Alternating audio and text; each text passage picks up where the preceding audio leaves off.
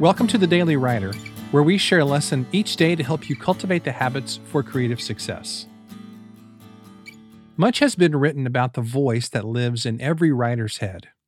We normally think and talk about these voices as a bad thing, and there's a good reason for that.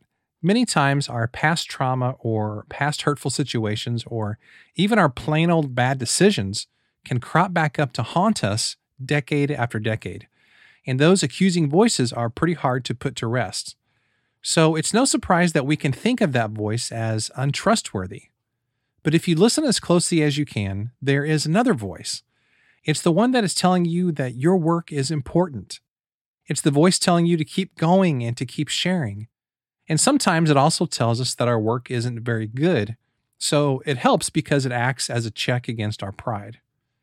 Anne Lamott cautions us with these words. She says, "Take the attitude that what you're thinking and feeling is valuable stuff, and then be naive enough to get it all down on paper. But be careful.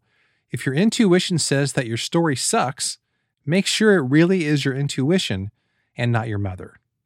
So does that mean that our intuition, that voice inside our head that's sometimes hard to hear, is trustworthy? Well, it's certainly not foolproof, but if we've kept a level head, the voice more often than not is a wonderful guide for us. Many artists see themselves as a fundamentally untrustworthy person when it comes to judging the quality of their own work. Yes, we have to pay attention to the market and to our audience, but the first gauge of quality lives right between your ears. You must come to see yourself as a fundamentally trustworthy person, capable of making good creative decisions. It doesn't mean that you're perfect or that you never make mistakes, but it does mean that you must learn to trust the voice inside your head that's trying to guide you to success. Thanks so much for listening to today's episode. I want to take a moment to let you know about our Daily Writer membership community. You know, one of the very best ways to develop better habits and impact more people's lives with your writing is to spend time around other successful writers. So if you're tired of feeling isolated and chasing success on your own, then I know you're going to love the Daily Writer community.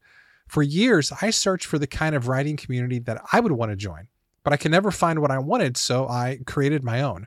Some of the features include weekly writing sprints, monthly community calls, book discussions, calls with guest experts, and much more. For more info, you can visit dailywriterlife.com/community.